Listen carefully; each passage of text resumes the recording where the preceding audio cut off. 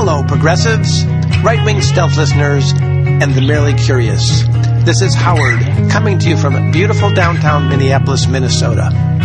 For those of you who don't know me, and that would be most of you, I'm a storyteller, performance artist, and board member of Patrick's Cabaret, the Twin Cities' most dynamic performance venue. Since the mid-'80s, Patrick's has been welcoming performers of all ages and levels of experience, and in particular has been home to artists of color, GLBT queer-identified artists, and artists with disabilities, and is the Twin Cities' only performance venue that returns 100% of ticket sales directly to the artist. For more information, go to patrickscabaret.org. Now for the real commercial stuff. This program is made possible by supporters just like me, and this particular episode is brought to you by Squarespace, the all-in-one platform that makes it fast and easy to create your own professional website or online portfolio.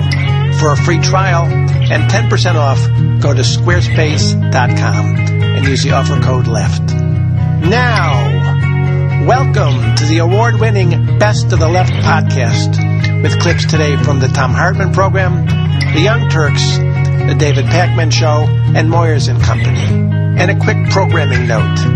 Today's topic, money and politics, sounds like a rather depressing topic. I mean, really, in this greed is good and billionaires are God's country in which I live and many of you live, the good old US of A, money usually gets what money wants. However, Jay wants me to assure you that as intractable as this maxim seems to be, there are many roads to victory. And the show ends on a hopeful note, so stay tuned.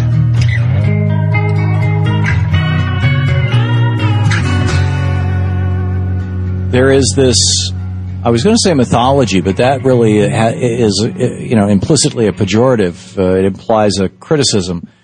So let's say there's a belief system. I think that's more a neutral term. On the right, on the far right, that we the people are sovereign over our government, not just through the electoral process, not by virtue of electing representatives, but just purely sovereign. And that states, because of the 10th Amendment, should have the power and the right to ignore the federal government, and that individuals, when it comes to certain things, should be able to ignore the law. Now, women should not be able to ignore the law if the law says that they can't have an abortion in the universe of these folks. And an abortion clinic that wants to operate outside of newly passed laws that make it very difficult for it to operate, in their opinion, must adhere to the law. But a white rancher, a guy who wears jeans and rides a horse, white guy who wears jeans and rides a horse out west, he should be able to defy the law because freedom. Now, there is a kernel inside all of this that Sheriff Mack shared with us today, where I think there might be a point that the Tea Party and progressives could agree on. Now, unfortunately, the solution that the guys on the right, the militia movement, the Tea Partiers, have seized upon, which has been fed to them by and large by Fox News, by the billionaire Rupert Murdoch, and by the Americans for Prosperity, the billionaire Koch brothers. Unfortunately, the line that they've been fed is take down the federal government. Don't let it regulate things. Don't let it control things. And of course, there's an interest in this. Rupert Murdoch would like to have as many radio, TV stations, and newspapers in the world as he can. He would like to be unregulated. And the Koch brothers and other billionaires of their ilk, but they're the large funders of Americans for Prosperity, would love to have, unrestrained access to federal lands for drilling or uranium mining or whatever it may be. Georgia Pacific is one of their biggest companies, paper products. There's a lot of timber on federal land.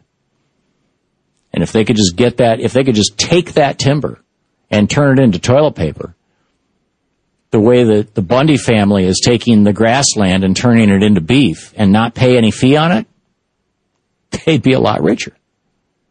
But that narrative is not being told on Fox News or in right-wing talk radio.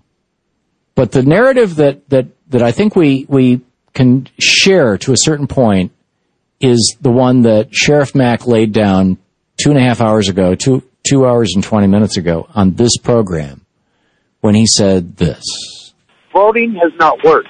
Washington, D.C. is bought and paid for by corporate interests.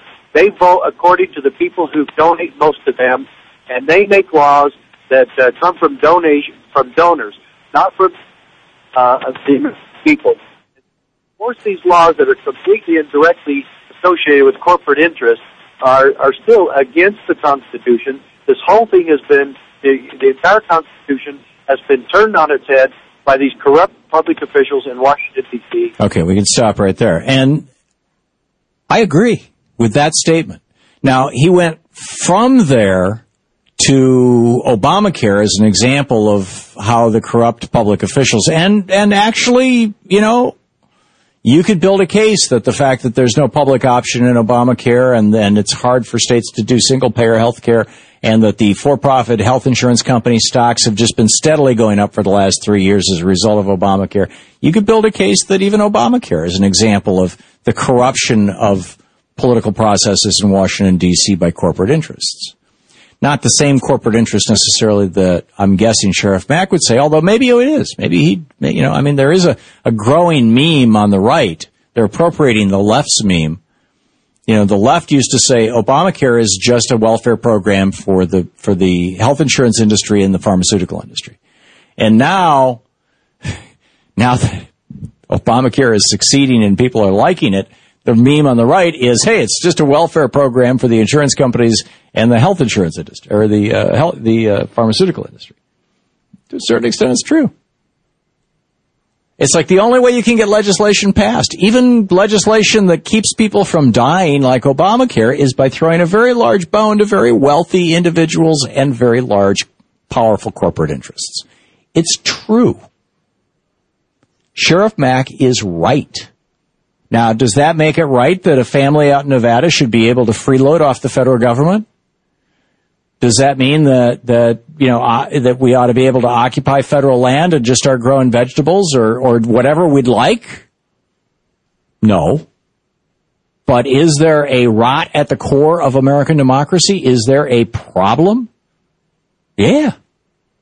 Paul Krugman just pointed out there's $4-point-something trillion that rich people have stashed offshore to avoid paying taxes. Corporate profits in America right now are at a historic high. Corporate taxes paid in the United States are at a historic low. Rich people are taking home more, all, since 2008, we've added $34 trillion in wealth in the United States. And all of it has gone to the top, either 7 or 9% of Americans. All of it. When Ronald Reagan came to office, the largest employer in this country was General Motors, and in today's dollars, they paid an average of $50 an hour to their workers, who could go to work for them with a high school diploma. Today, the largest employer in the today General Motors is starting people out at $14.50 an hour, and the largest employer in the United States is no longer GM, it's now Walmart, and Walmart is paying about $10 an hour. So working people in America, knowing that they used to make $50 an hour and they used to be able to afford a home and to buy a new car every couple of years and take a vacation, and now they're lucky if they're renting and their kids are living with them and they're maxed out on their credit cards and they're plain old flat out wiped out, and their kids are $1 trillion in debt for college that their parents never had to pay for even. Or if they did pay for it, they could pay for it with a summer job. Now people know they're screwed. Well, I turn my back, you do me wrong. I thank the Lord 'cause she made me strong. 'Cause a woman like you, yeah, I know your kind must be born with a screwed up mind.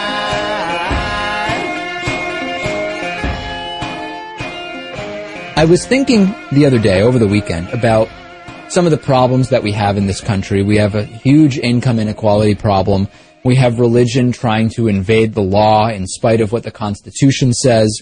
We have wars and the military-industrial complex and the manufactured consent for war through the corporate media. People angry about low wages, and understandably so. Money has completely corrupted our political system. We really should have, when we look at what's going on in Ukraine and Venezuela, we should have millions and millions of Americans out on the streets protesting, but you really don't. We saw a flare-up of protesting around Occupy, but in general, you can't really blame people in some sense, right? If you have a job, the fear of losing it, no matter how bad the job is, keeps a lot of people from acting out, whether it's for fear of arrest or for fear of getting fired or just for missing work in order to go to the protests. And with more and more people out of work than at many other times in history, those who have jobs certainly don't want to give them up for the most part to go protest. So then we say, well, what about students? Why aren't students protesting? Well, yes, students do protest more, but they have, in spite of having less financial risk and more free time to do the protesting, they also realize the job situation. They also realize how increasingly more and more of what you do could find its way onto the desk of a potential employer. So considering that, plus the incredible rise in student debt over recent years, students aren't going to be that open to really protesting either. And then we have all the people who just aren't paying attention to what's going on or are cynical and don't think their protests could change anything. So we have a situation that completely buys in to what elected officials and big corporations want. Nobody wants you to be an activist, to be a protester. Everybody who you would want to protest has an interest in pacifying you and in keeping you nice and calm, taking out your student loans, buying your products, etc. Reform, thinking of, let's see, I'll write a letter to my member of Congress and try to get them to change a law on student loan forgiveness. That has way more palatability for most individuals than real revolution-type protests like we're seeing. I don't blame anybody for it. I'm busy earning a living and doing my show. I'm also not out on the streets protesting. But it is interesting how this is exactly what those in power want.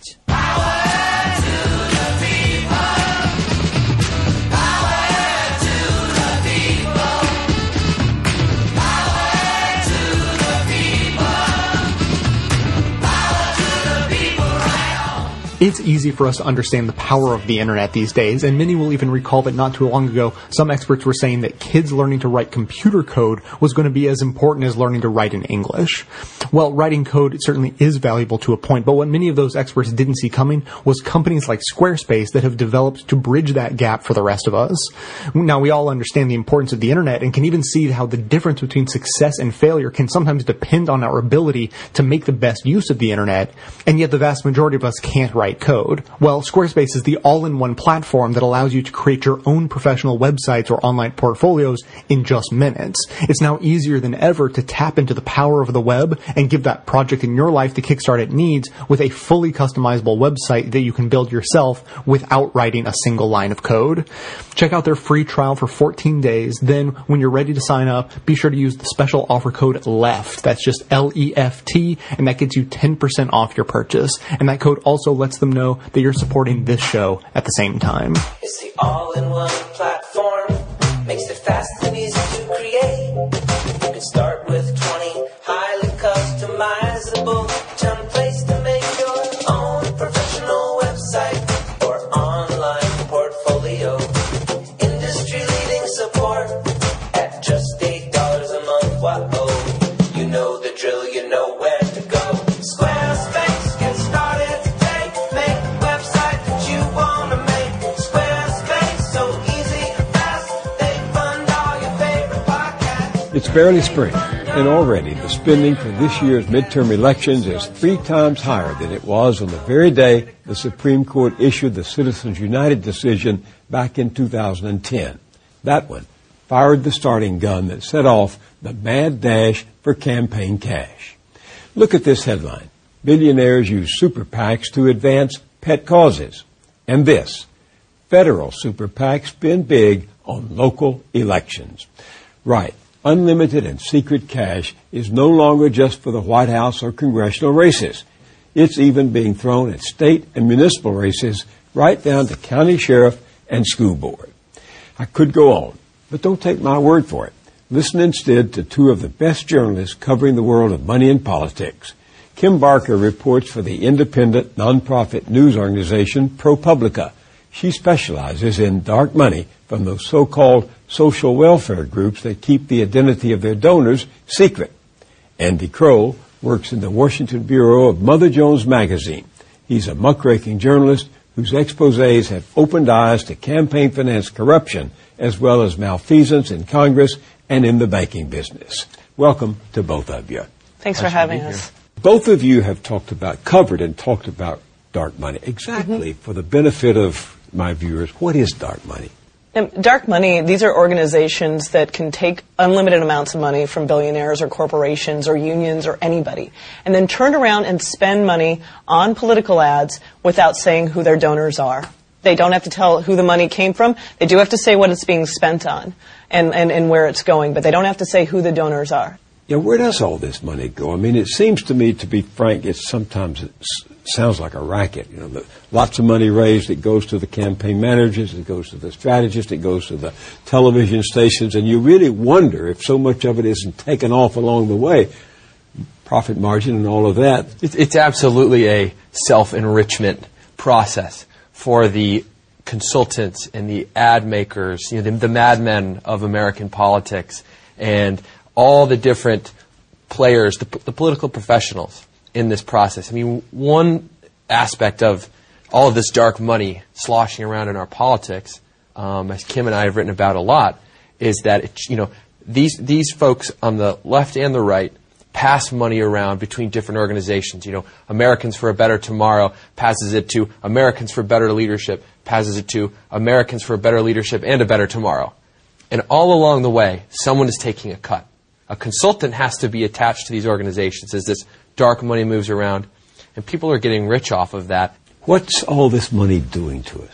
I would argue that if you're wondering why your government is so broke and you can't really get anything passed through Congress, campaign finance has a lot to do with that. I think it means that a candidate for office has to wake up in the morning and not just worry about what his or her opponent is doing. They have to worry about what his or her opponent's outside money group is doing and what their own outside money group is doing. So you have this sense that as soon as you get into office, you have to start raising money for the next election. It means you can't take a stand on an issue that might prove unpopular. It means that you have to go hand in hand with what your party thinks. It just sort of means that we're going to get more of the same, more of this gridlock, which benefits a lot of these same billionaires that are putting money into the system in the first place. Political science has shown us that members of Congress are already far more receptive to the interests and the ideas and the whims of the very wealthy in this country, sort of receptive to the middle class, and basically could not care less about what poor and working people think or want in terms of policy making. Add super PACs into the mix, add dark money groups into the mix, when really it's just one donor in your district who can make or break you. Is that why you've been spending a lot of time at the local and state level covering big money? Absolutely. I think I love covering it at the local and state level because it's like taking a magnifying glass to these issues. What happens at the state level when you have empowered millionaires and billionaires, and how that influence is even stronger now, and the money goes a lot farther at the state level than it does in Congress. You did that story on the DeVos family in Michigan, in a capsule. Can you tell us what that was about? I'm from Michigan. The DeVos family, co-founders of Amway, the multi-level marketing company, big-time Republicans, long-time members of the Koch network, the donor network. And so in 2012, Michigan does the unthinkable and passes a right-to-work law. The cradle of organized labor is now a right-to-work state. But they didn't call it that. They called it freedom to work, right? That was the spin, exactly. Dick DeVos, the heir to the Amway fortune, had a role in this. I figured out that this had been a multi-year effort. There was fundraising, there was electing Republican candidates, essentially helping to engineer a complete Republican takeover in Michigan in 2010. The State House, State Senate, and the Governor's Mansion all were occupied by Republicans. And then a lot of, in this case, dark money through a group, another freedom, the Michigan Freedom Fund, essentially in the lame duck session in 2012 after the elections, put a blitz on and blanketed the airwaves, lobbied lawmakers really hard, twisted arms when they need to, broke a few as well, and just applied a massive amount of influence and did the unthinkable. And it still boggles my mind to think about it, but it was an incredible illustration of what one or two really motivated, wealthy donors can do. ProPublica just published your latest big story on the Koch brothers. What's new there? We basically took a look at the network of 12 groups that we could identify from the Koch brothers network in 2012 that were active in trying to push conservative causes, and spent more than $383 million that particular year. And we tried to show what was going on with these LLCs that we figured out were involved with these 12 nonprofits. LLC, what is that? Limited liability company. Oh, yeah. So we just wrote about how these have been playing behind the scenes in the Koch brothers network. But I think what you're going to see much more this year is, person X is going to go to Delaware. They're going to have a lawyer form an LLC, and it doesn't have to say who's actually behind it. It just has to be LLC, let's call it Sunny Day LLC. And then you're going to have this LLC start spending money on politics. They're going to tell the FEC. Federal Election Commission. Yeah. Well, politics isn't our main thing that we're doing. We do all these other things. We make money. We do all these other things. So they won't have to report their donors, and they won't have to deal with the IRS saying, you're not a social welfare nonprofit. The only thing that they'll have to worry about is they'll have to actually pay some taxes that they don't have to pay right now as a social welfare nonprofit. Why do they go to such lengths to keep secret where the money's coming from, where it's going, what's it doing? Why not just say this is what we're doing? It's bad publicity. Yeah. Look what happened to Target, Yeah. Target is a great example. That was actually sort of the shot heard round corporate America. Tell me that story. Target gave money to an organization in Minnesota that ended up advocating against marriage equality. And then a candidate. Against this issue. And you had the LGBT community, marriage equality advocates go ballistic, especially because Target had always portrayed itself as a sort of forward-thinking, hip, progressive even organization. And yet their money ended up supporting someone who was against gay marriage, and that scared a lot of people. That was the canary in the coal mine. Nobody wants that to happen again. So are you suggesting, is it feasible that the Koch brothers or anybody is putting all this money into this labyrinth because they would be ashamed or hurt publicly if people knew what that money was doing? Absolutely. Absolutely. I think in a few rare cases, we have seen IRS forms sort of accidentally released that include the list of donors. And it's been sort of a who's who of Fortune 500 corporations. I mean, there was a tax filing from the early 2000s for the group Americans for Prosperity, which is founded and funded by Charles and David Koch, and it had a whole roster of major corporations, name brand corporations, and they give to these organizations specifically so that they don't have their name out in the public, and that they can sort of quietly push this issue or that issue, but not have their brand out there, and they want to have their cake and eat it too. So that would explain why when the Supreme Court's decision in Citizens United said transparency, disclosure will be the cleansing agent here, Mitch McConnell and others in Congress made sure the disclosure bill that would implement that transparency didn't pass. The Disclose Act. Yeah. And you really saw, I think that either the Supreme Court was naive about how campaign finance really works, or maybe just prescient. Maybe they knew what was going to happen. But their whole idea of using disclosure as some sort of cleansing mechanism and the Internet as a way for people to figure out what was actually going on, naive, I mean, I think Andy and I can spend months on a story, and you still get to the end of it, and I can say, I know someone's controlling this network from behind the scenes, but I can't tell you who it is.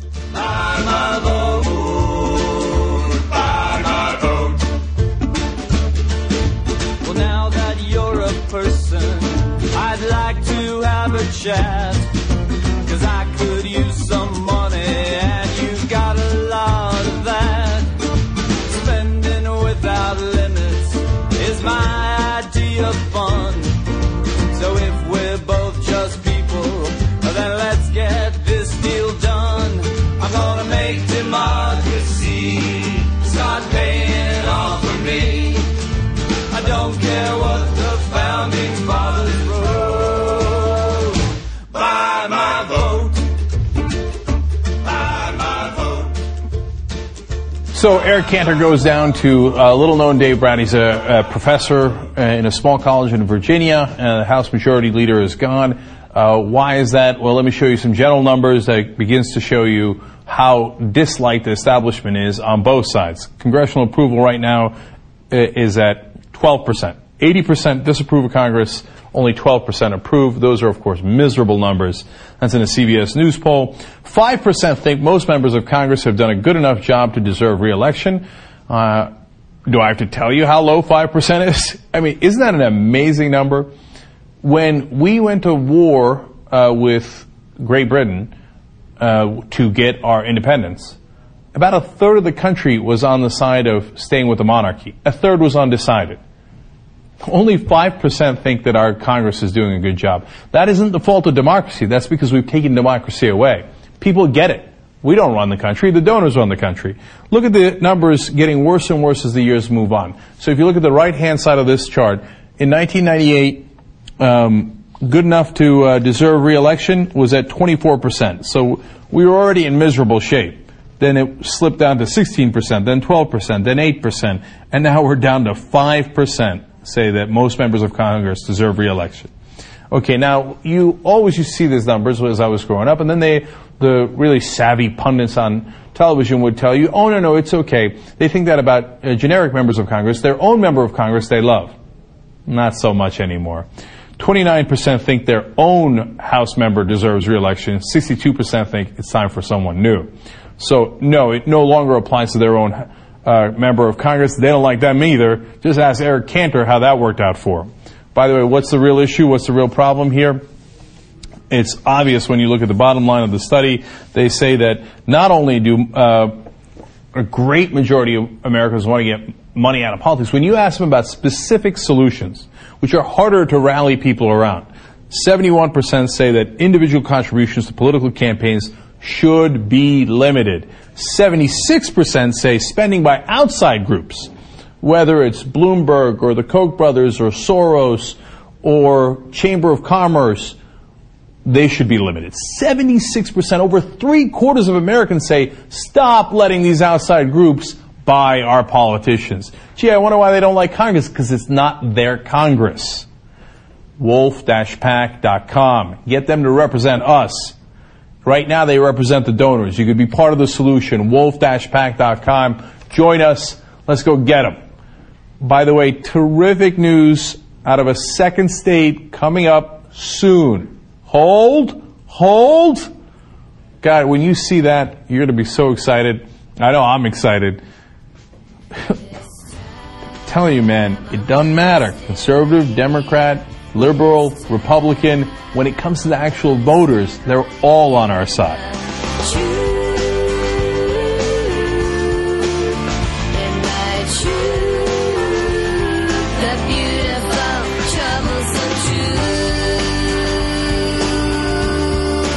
As an anti-consumerism advocate, I'd like to encourage you to shop less, don't buy things you don't need, and only buy the necessities from local, independently owned businesses. That said, if you don't take this good advice, then at least there's a way to shop that helps support this show at the same time. Simply click through to Amazon.com, just one of the major companies under constant boycott by one liberal cause or another, from the banner posted at bestoftheleft.com. Better yet, click through just once and bookmark that link to use every time you shop. Your shopping experience will be identical to normal. It will cost you nothing extra, but 7 to 8% of the cost of your order in soulless corporate blood money will be siphoned off and used to tremendously support the production of this show. Thanks for doing the right thing, whatever you consider that to be.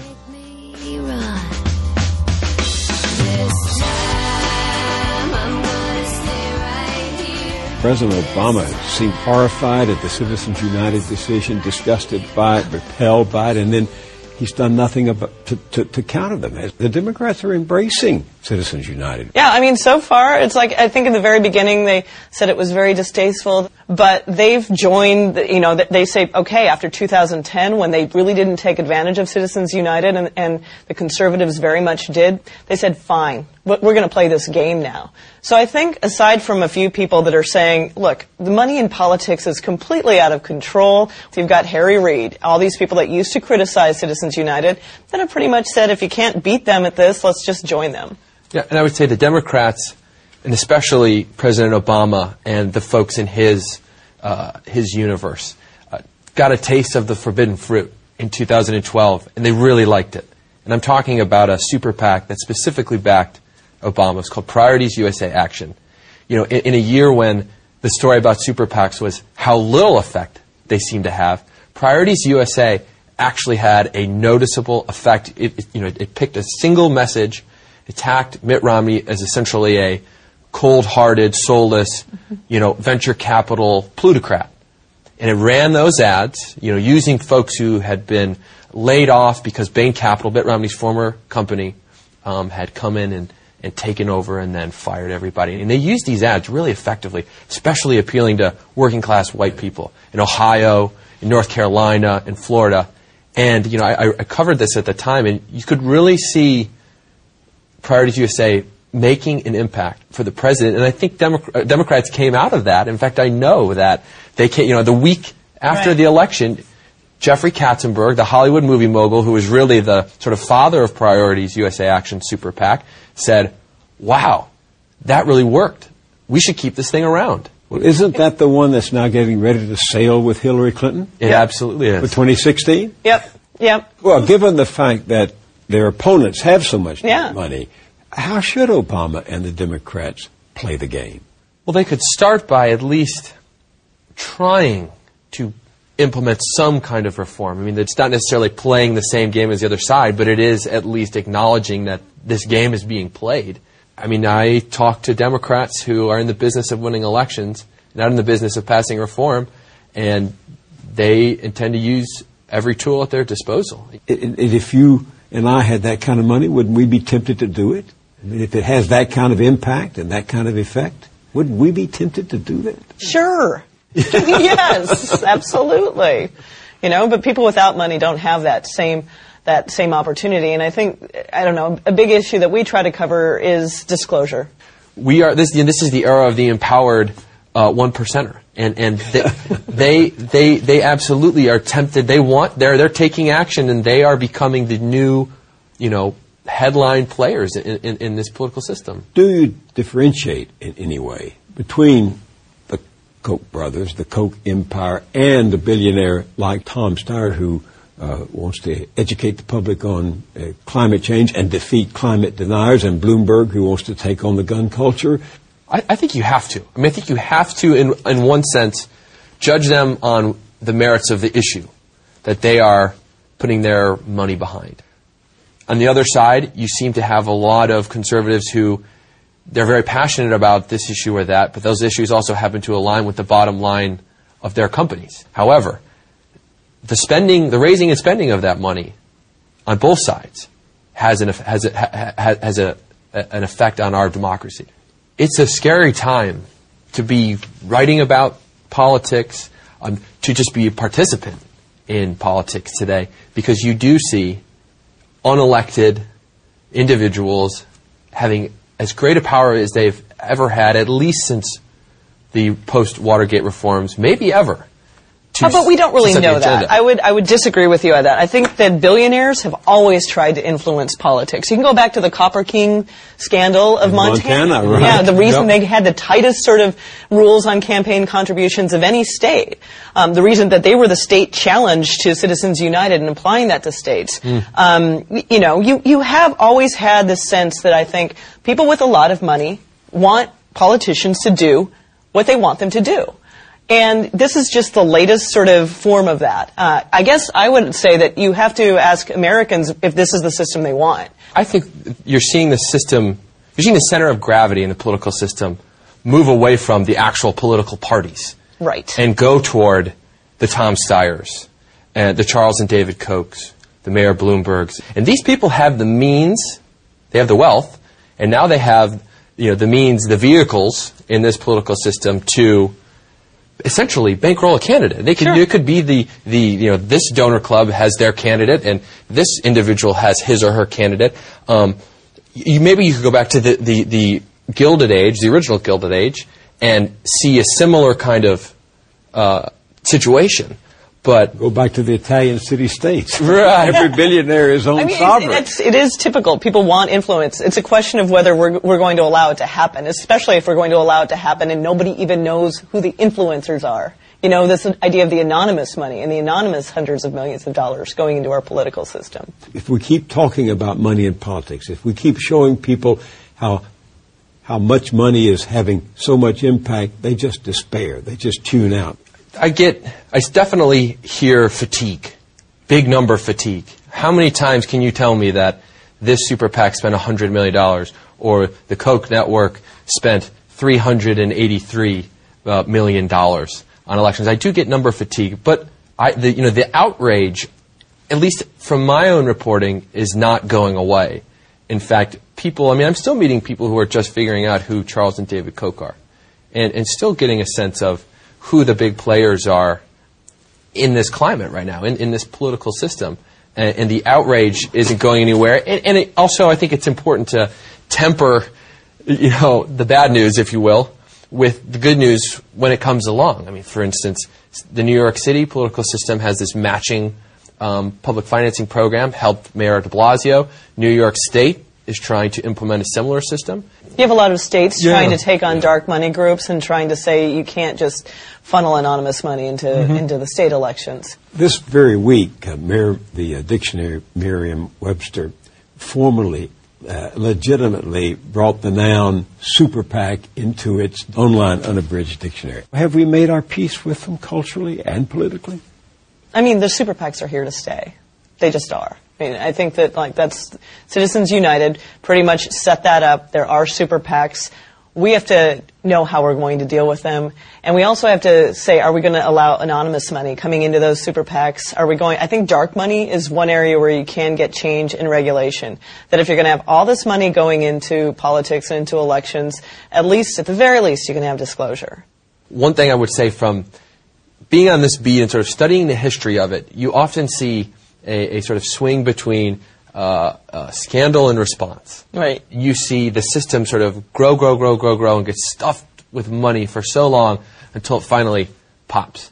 Being in the middle of this every day, I at least have the feeling that if we're not at one of those moments, man, are we sure getting there. One of those tipping points, if you will. Just the amount of money coming in, how anonymous it is, showing no sign of slowing down. It's just rising and rising. You can't help but feel like this can't go on forever. 75 years ago, here in New York City at Madison Square Garden, President Roosevelt said, quote, "We know now that government by organized money is just as dangerous as government by organized mob." Have you seen this money corrupting our politics?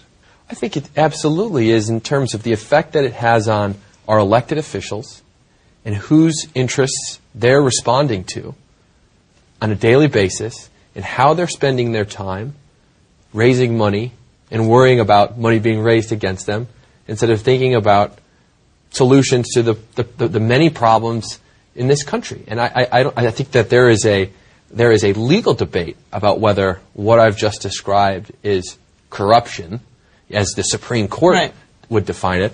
But I think any average person on the street would say, yeah, my elected officials, my Congress is bought and sold. And they only care about what the people who fund their campaigns and their super PACs and their nonprofits think, and not what I think. Because it gets really strange when you can compare the amount of money you can donate to a candidate and the limits on that, and you can compare the sort of money that you can donate to a super PAC or a dark money group. On one side, you've got very strict, small limits, and on the other, it's whatever you want to give, whatever you can afford.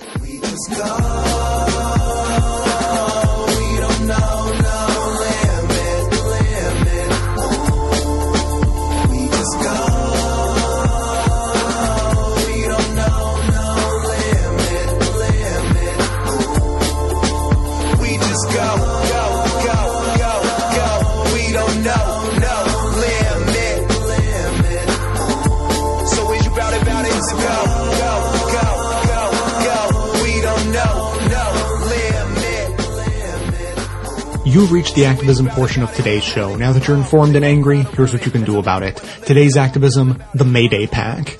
Now, if you listen to Best of the Left, whether that's regularly or you've newly stumbled upon the show, I probably don't have to convince you much farther of the corrupting power that money has on our democracy.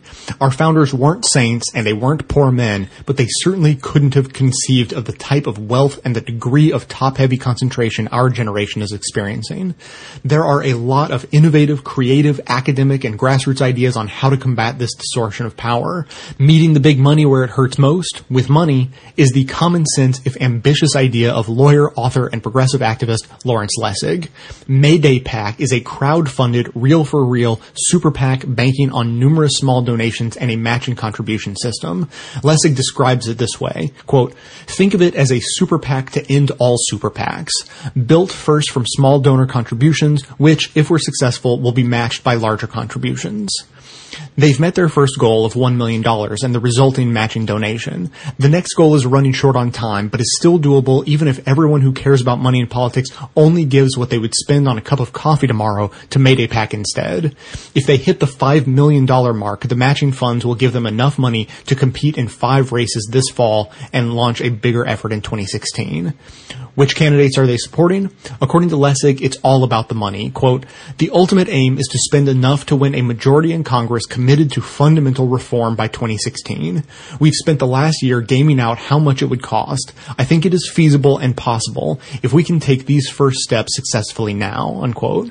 Join the more than 17,000 people backing the Super PAC to end all Super PACs. Visit mayday.us before July 4th and celebrate with the most patriotic act I can think of, fighting money in politics to put our government back in the hands of its citizens.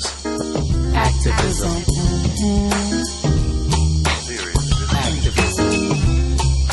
Come on out from in front of the television. Bust out of your self-imposed media prison. There's a whole big world out there, y'all. And some serious stuff is going down. Civil war, intolerance, AIDS, obliteration. The usual madness, but not enough frustration about what's troubling Earth's nations. The spotlight will not be your savior in these dark days, and it will not be your saving grace. Why not replace your dreams of gracing life's stage with action? On Friday, Vermont became the first state to call for a convention to amend the U.S. Constitution to reverse the Citizens United decision, which allowed for this huge flood of money into politics. And the U.S. Constitution can be amended only through an act of Congress ratified by the states or by a convention of the states acting on their own. It would take 34 states to trigger a convention to propose amendments to the Constitution and 38 states to approve an amendment. Is there another way to reverse Citizens United that wouldn't require, I mean, this is great, right, that Vermont is doing this, but there is still this huge hill to climb. To call it a hill is a huge understatement. There is a towering mountain to climb. Well, there are legal challenges, but that's not really a likely solution. The Supreme Court has already set precedent in a number of these cases that say, hey, free speech, money, it's exactly the same thing. So that's not really looking too good. Vermont is pushing their own single-payer health care proposal. They are now pushing for a constitutional convention. We don't know what will happen with these issues ultimately, but Vermont, for being such a tiny state with a small population, is really making pretty significant waves here.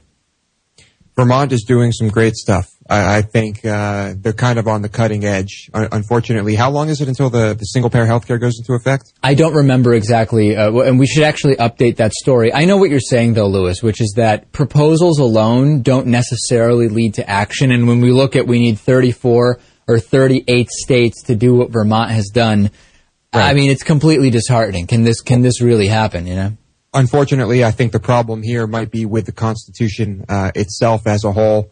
I think maybe we should be looking at that. But Lewis, hold on a second. That's incredibly disrespectful to those who for whom the Constitution is their religion and they pray at the altar of the Constitution. Everybody knows that a document written hundreds of years ago is completely relevant in modern society, even though society has changed in ways that could never have been foreseen hundreds of years ago. it is an insult to suggest that anything about the Constitution may need revision. Let's not forget the Constitution. Let's not forget the men who suffered, bled, and died. The courage come from glory. Praise His holy name. Jesus is the one that brought you through. Who was the one that stood beside Him? Who was the one that gave you strength and courage to fight for the thing that was meant for me and you? Jesus is the one that brought you through. Let's not forget the Constitution. Hold to the reason why we all stand free. Our forefathers fought for the right so that men and women may be free. So there are a lot of different efforts in the country to get money out of politics, to do campaign finance reform, to fix our system. And a lot of them believe that we should focus in on awareness. Now, there was a recent poll that showed that 96% of Americans believe that money has a corrupting influence on politics. Awareness? Check. Country's very aware. Now, others think, hey, we should really try to influence Congress into calling for an amendment, because an amendment is necessary. The Supreme Court is blocking us. Every time you pass a law, the Supreme Court strikes it down and says, no, you're impinging on the rights of billionaires and corporations who are human beings and can spend unlimited money in politics. So the only way to go above the Supreme Court is an amendment. Okay, so a lot of people are politely suggesting that Congress does that. In fact, I remember when the first state passed a resolution asking Congress to pass this amendment. And if you don't know the process, what happens is if 2/3 of Congress calls for an amendment, then 3/4 of the states would have to ratify. So then 5 states asked for one, and there was still no hearings. That's interesting. Then 10 states politely asked Congress, hey, can you please get us that amendment? Still no hearings. Now we're up to 16 states saying, pretty please, can you please get us that amendment to get money out of politics? No hearings. And then one state, brave little state of Vermont, said, hey, you know what? We're a little tired of waiting. We're going to go ahead and demand that we get that amendment. So how do you demand it? You say, Congress, thank you very much, but I don't need you, okay? There's a second way to do this in the Constitution. If 2/3 of the states call for a convention on that specific amendment, well, then you don't need Congress at all. You could bypass Congress. And that is not pretty please. That's not, can you please take this action later? Or would you like to be aware of this? That is, no. I get 34 states to call for a convention, and there's a convention. Then we propose the amendment, and then we ratify it. It is actual, specific steps that force that action. So guess what happened? After the first state that passed this resolution calling for a convention, well, you look at that. Today, congressional hearings. Funny how that works. Now, it's in the Senate, and it's in the Judiciary Committee. You want to know who's the head of the Judiciary Committee? Senator Patrick Leahy from Vermont. When asked about these hearings, here's what Senator Leahy said. I recognize that amending the Constitution will not be easy. Vermonters have been leading the nation on this issue, and many in our country took note that our legislature was the first to call for a constitutional convention for the purpose of drafting a remedy. Booyah. That's a little thing called Wolfpack. I told you the story earlier on the show. They literally said it was impossible to pass that resolution in Vermont when our Wolfpack crew went up there. And we worked really hard with some great Americans that I laid out in a different video, which you should check out, that worked hard, both Republicans and Democrats in Vermont. They got together and they said, enough is enough. This system is broken and we need to fix it. And let me tell you about Ginny Lyons, who was actually the first Vermont state senator to get involved in this. And she was the first state senator all across the country to get involved. And she said, if we saw something like that coming from Congress, meaning that if Congress was going to do it itself, I would be thrilled. But we haven't seen that happen. So that's why she said, step aside, Butch. We got this. And now she says, maybe that's what we needed to do so that Congress wakes up. And guess what? They woke up. And all of a sudden we've got hearings. I love it. See, they always tell you can't do it because they want you to stay home. They don't want you to do anything. But it turns out it's amazing what you could do if you work together. Wolf-pack.com. I've got more news on that in a second that you're going to love. Meanwhile, Harry Reid comes to the hearings. One of the things he said was, the decisions by the Supreme Court have left the American people with a status quo in which one side's billionaires are pitted against the other side's billionaires. And that is incredibly true. And lo and behold, you have hearings and you find out new information.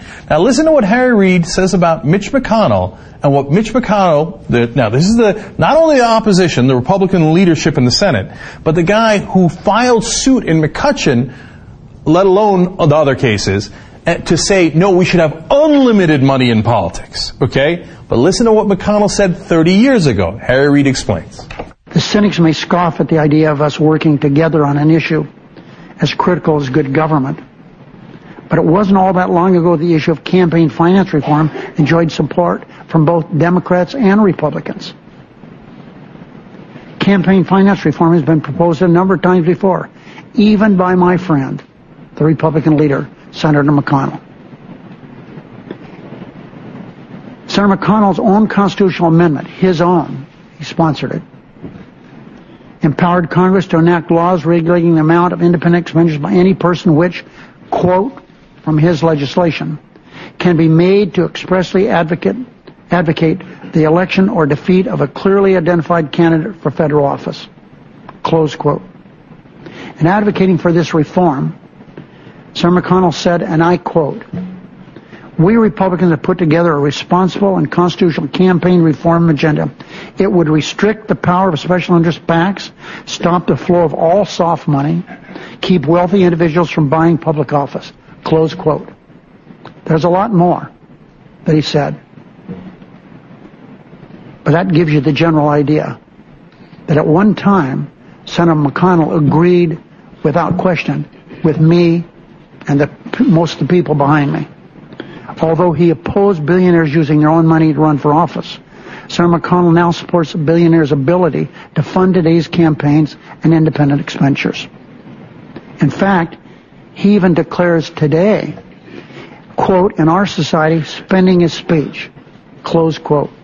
The undue influence that my friend decried 3 decades ago has not magically transformed into free speech. Oh, I loved how they were showing Mitch McConnell's face throughout that. And you know what was ringing through my head. Fix your face. Fix your face. Fix your face. There's Harry Reid busting him up. He said, no, wait. Before you got corrupted by this system and now you want unlimited money, even you realized that it corrupted us. Now that he's already corrupted, Mitch McConnell loves the money and he wants it in unlimited form. There's no bigger crony capitalist in America. So how do we make these guys do it or bypass them? This is how you do it. You know the 17th Amendment? What that was direct election of U.S. senators. Before that, a lot of people might not remember this, we didn't do direct election of senators. The state houses would decide who would be your senator from each state. Now, why would senators change that? They got elected under the old system. They don't want the new system. They were one state away from a convention. And then all of a sudden, all the senators were like, oh yeah, we meant direct election. Of course, yeah. And then, of course, all of a sudden, 2/3 of Congress winds up passing that law, that amendment, and then it goes and gets ratified. That's how it works. You don't ask them politely, you make them do it. That's why we call it Wolf Pack, okay? Because we're not asking politely. Join us, wolf-pack.com. By the way, for those of you who have joined us and who signed the petition, we took those petitions and delivered it to them and said, here they are. And they talked about it during the hearings. It wasn't just us. All the different groups that are wanting to get money out of politics, 2 million people signed those petitions, and they went full whap and put them right on the desk. Said, what are you going to do now? And now, it's not just Vermont. One of the great state senators working on this in Maryland is Jamie Raskin. He went in and he testified. Look at what he said. SJ Res 19 will enable us to protect democratic politics and free market economics. In politics, we need to revive democratic self-government where all voices can be heard and not drowned out by billionaires who turn up the volume on their soundtracks to ear-splitting levels and CEOs who write checks with other people's money, as Justice Brandeis called it. In economics, we need to strengthen businesses that practice free market competition and pull the plug on rent-seeking corporations that spend freely on campaigns now to obtain tax breaks, sweetheart deals, and public subsidies later. Adam Smith, who favored honest competition and feared industry capture of government, would tell us that in campaign finance, laissez isn't fair.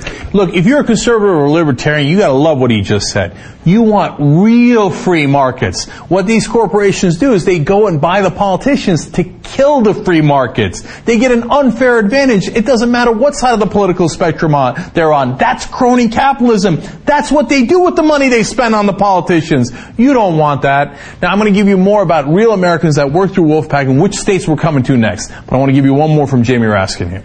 If we do nothing now, pretty soon the people will no longer govern the corporations will govern the people.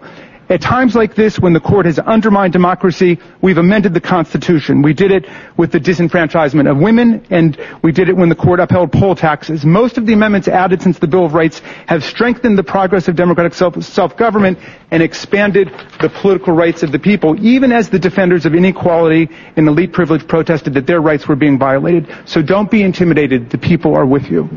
See, this is what he's saying. When he says the people are with you, by the way, he's not talking about corporations. Can you believe they say corporations are human beings? Go to any room in the country, unless it's got Mitt Romney or Mitch McConnell or the Supreme Court, and ask them, hey, do you think corporations are human beings? Nobody will raise their hands. These guys have built a system on the idea that corporations are people with constitutional rights. Unfortunately, they already rule us all, as Jamie Raskin was alluding to now. But we're going to get them back. Let me tell you about people who are doing that across the country. New update for all the Wolfpack successes. In Oregon, they're going to introduce a resolution. State Leader Colby Clipson has been amazing there. In New Jersey, they've already introduced a resolution. Sorry, we're coming. State Leader Walker Green there. Rhode Island, live resolution coming. State Senators Susan Sosnowski, Donna Nesselbush, and Elizabeth Crowley and Catherine Rumsey are sponsoring the call. So both in Rhode Island and New Jersey, the resolutions are already on the table. We're coming. That's not all. In the South, Louisiana introduced a resolution. State Leader Tom Anderson there for Wolfpack has done an amazing job. Wolf-Pack.com. But one of my favorites is in the Midwest. Iowa, State Leader Carol Berry. They call her the Lone Wolf of Iowa. She alone got 20 to 30 co-sponsors of the resolution in Iowa. 20 to 30 state legislators listened to Carol, the Lone Wolf of Iowa, and they said, yeah, we're in. You're right. You know why? Because as State Senator Raskin just said there, because the people are with us. And so the minute you get the resolutions, all of a sudden, it's not easy. Nothing's easy. But it gets easier because how do you vote against 96% of the American people? You got to go through a lot of excuses and machinations to pretend that somehow it's pro-American to let corporations and the rich buy our politics, buy our government. No. We're for free and fair elections. That's what a great majority of Americans agree with. If you agree with us, join us at wolf-pack.com. These hearings will not be the end. We're at the beginning, and we're coming.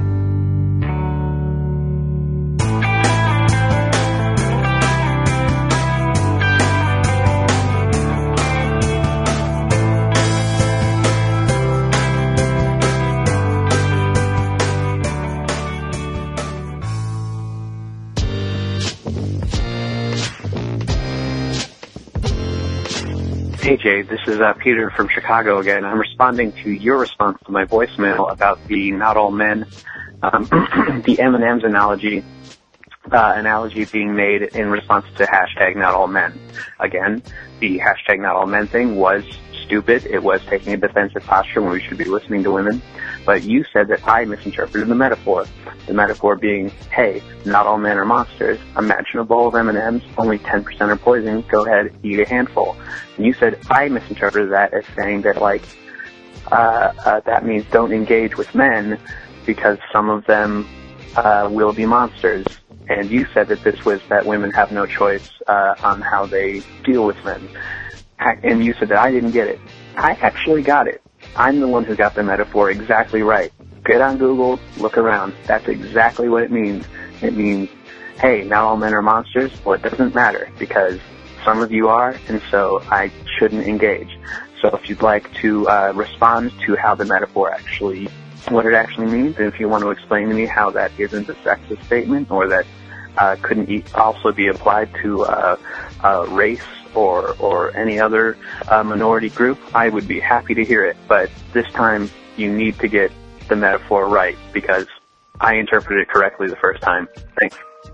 When I played the original voicemail from Sonia in Minnesota, who was the first person I had ever heard use the bowl of partially poisoned M&Ms analogy, I learned later that it had gone viral during the Yes All Women Twitter hashtag and was promoted on Upworthy and things like that.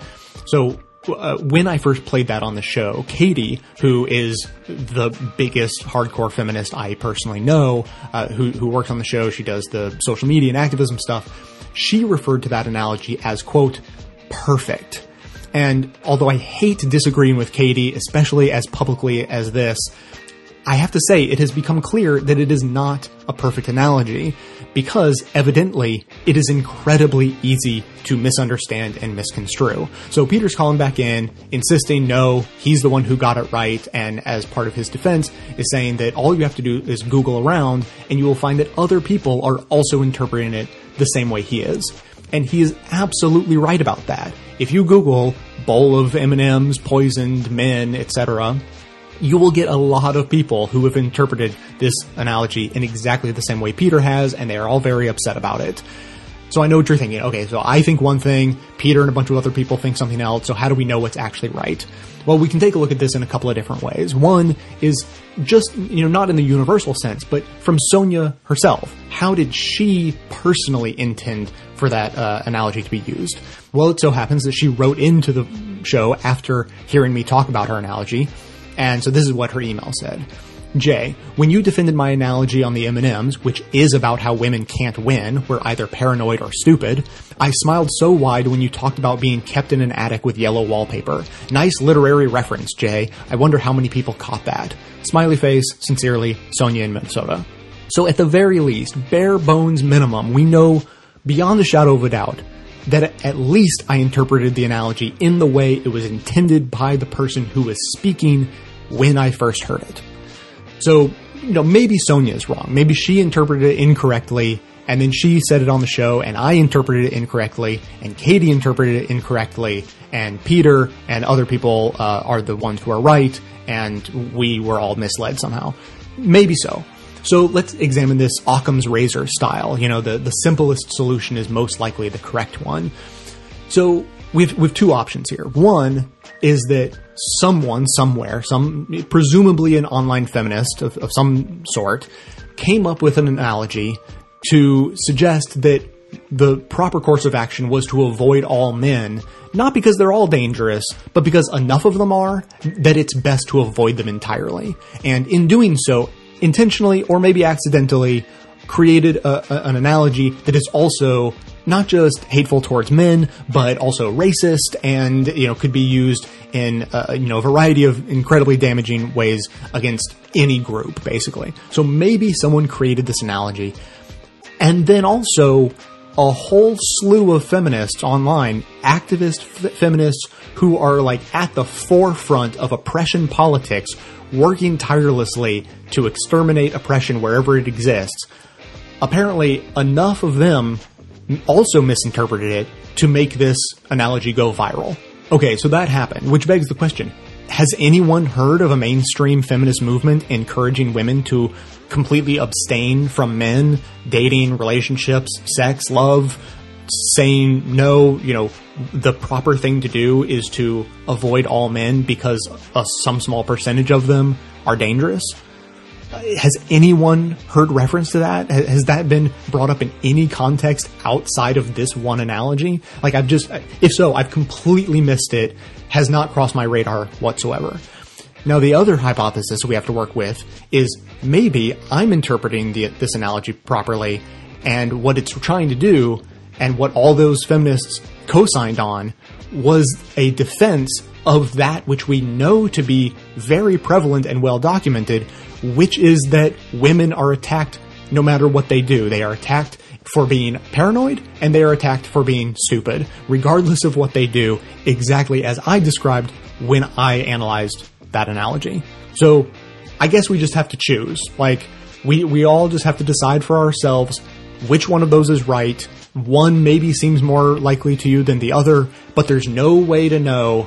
We just all have to interpret it personally. And I guess we just have to unfortunately say that this isn't a perfect analogy, and we need a new one that's easier to understand and harder to misconstrue, because none of us apparently knows what the fuck we're talking about. However, the question I have for Peter and anyone in his camp is, were you then also equally offended by the Louis C.K. joke that was played during the rape culture episode? And if not, why not? Louis C.K. listens to people, and his routine changed as a result. He did a routine about how scary it is for women to date men. We're the number one threat to women. If you're a guy, try to imagine that you could only date a half bear, half lion. And you're like, oh, I hope this one's nice.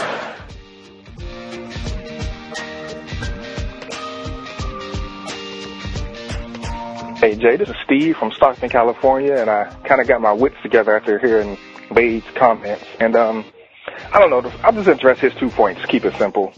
His first point, he talked about who should get reparations, and then if we give it to black people, then everybody's going to come looking for something. Well, yeah, that's a problem, because you look at America's history, and they've done so much wrong to so many different groups of people that, yes, it probably would open up a floodgate for the people that we've wronged. But maybe that floodgate needs to be open. Maybe America needs to start being honest with itself about who it is. And the difference also being, you're talking about people that were enslaved versus people who were exploited. And there's a big difference between that. We still economically exploit people today, but no one is enslaved because slavery is wrong.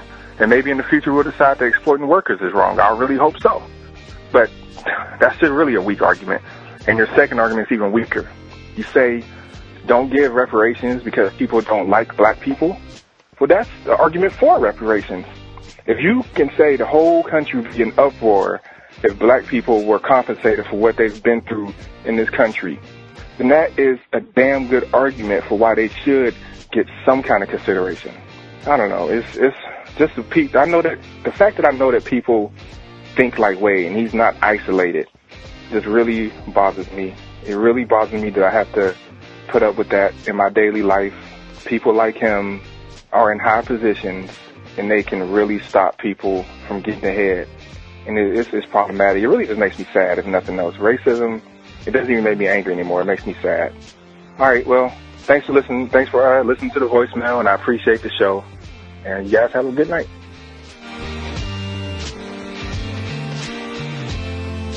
Hey, Jay, it's Wade again. Hey, for anybody that says that we traded 5 terrorists for Bo Bergdahl, who was a traitor and a deserter. Maybe he is a traitor and a deserter, but we didn't trade 5 terrorists. The Taliban aren't terrorists. They are fighting because we're in their country. Okay, they don't want to come over here and blow up America. They don't want to blow up airliners. They're POWs. They're enemy combatants. That's all they are. And that's what you do in war. You trade enemy combatants. Just want to throw that out there right quick.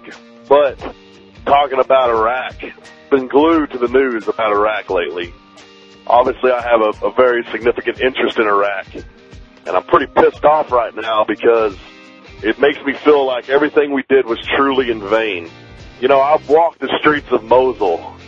I've handed out candy to kids in Mosul.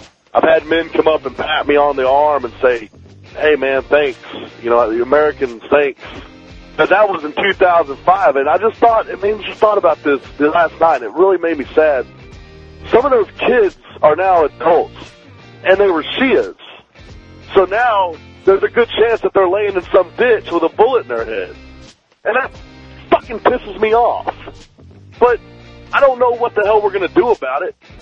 Even though so many guys died over there and so much American blood was spilled, it was supposed to be for this democratic fucking ideology. Even that, I'm still saying I don't want to go back because I don't trust the U.S. government to do it right. I don't think they can do it right. I don't think they know how to do it right. I don't think they want to do it right. All they want to do is make defense contractors rich. I mean, what the fuck were we thinking, man? You don't involve yourselves in Sunni and Shia problems. This shit goes back further than we can imagine. And we act like that we have a superior way of doing things. We're going to teach them to be right. They don't give a fuck about that. We don't understand them. We shouldn't fuck with them. Let them be who they are. We're not going to fix the problem. No matter what they say, I promise you we won't fix the problem. And we go back over there because people want to, because they'll make money off of it. It's exactly what they want, man. And this whole thing was a waste. This whole thing was just an epic. This has got to be the most epic fuck-up in the history of mankind. The invasion of Iraq. There's no way you can form a positive out of this. Does anybody realize that the same people we were supporting with weapons in Syria are now using the same weapons against the Shias in Iraq, and we're all upset about it now? What the fuck is going on out there? And man, my heart's sad. It's sad because of the Iraqi men. Those Iraqi kids were just kids. Just like any other kid. They don't deserve that. And those people I met, they were nice.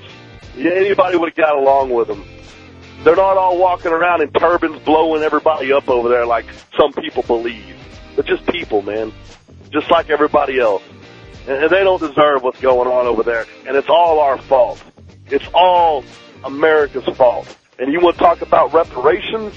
Yeah, that's where they should go. And I'm sorry to all the Iraqis. I'm sorry. I'm ashamed to be an American right now. And I mean that. And that hurts me to say it. And I'm on the verge of tears right now. But motherfucker, to the Bush administration, fuck all of you assholes.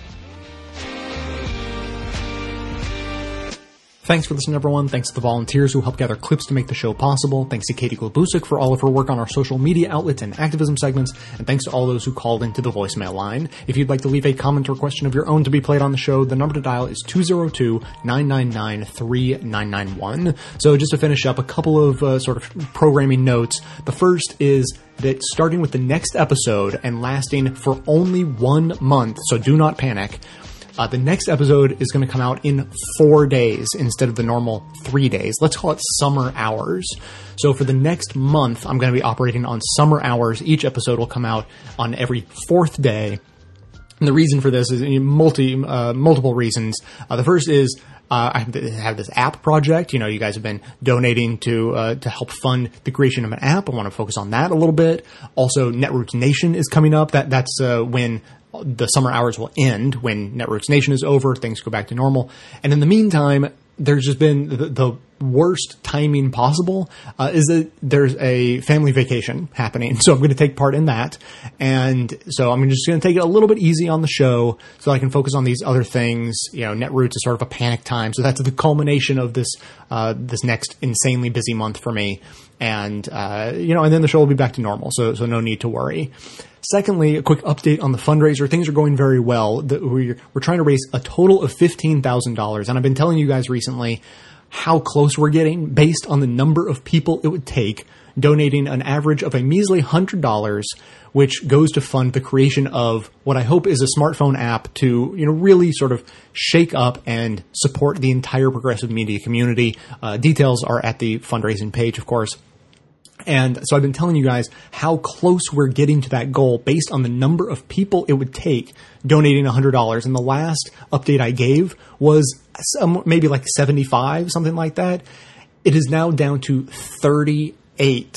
We are so close, within striking distance. If you've been waiting for that moment when you're like, oh, I think he might actually get it. Like, maybe I will chime in on this. Your moment has come. So head over to the fundraising page at bestoftheleft.com. Help us get over the goal. We are so close. I can taste it.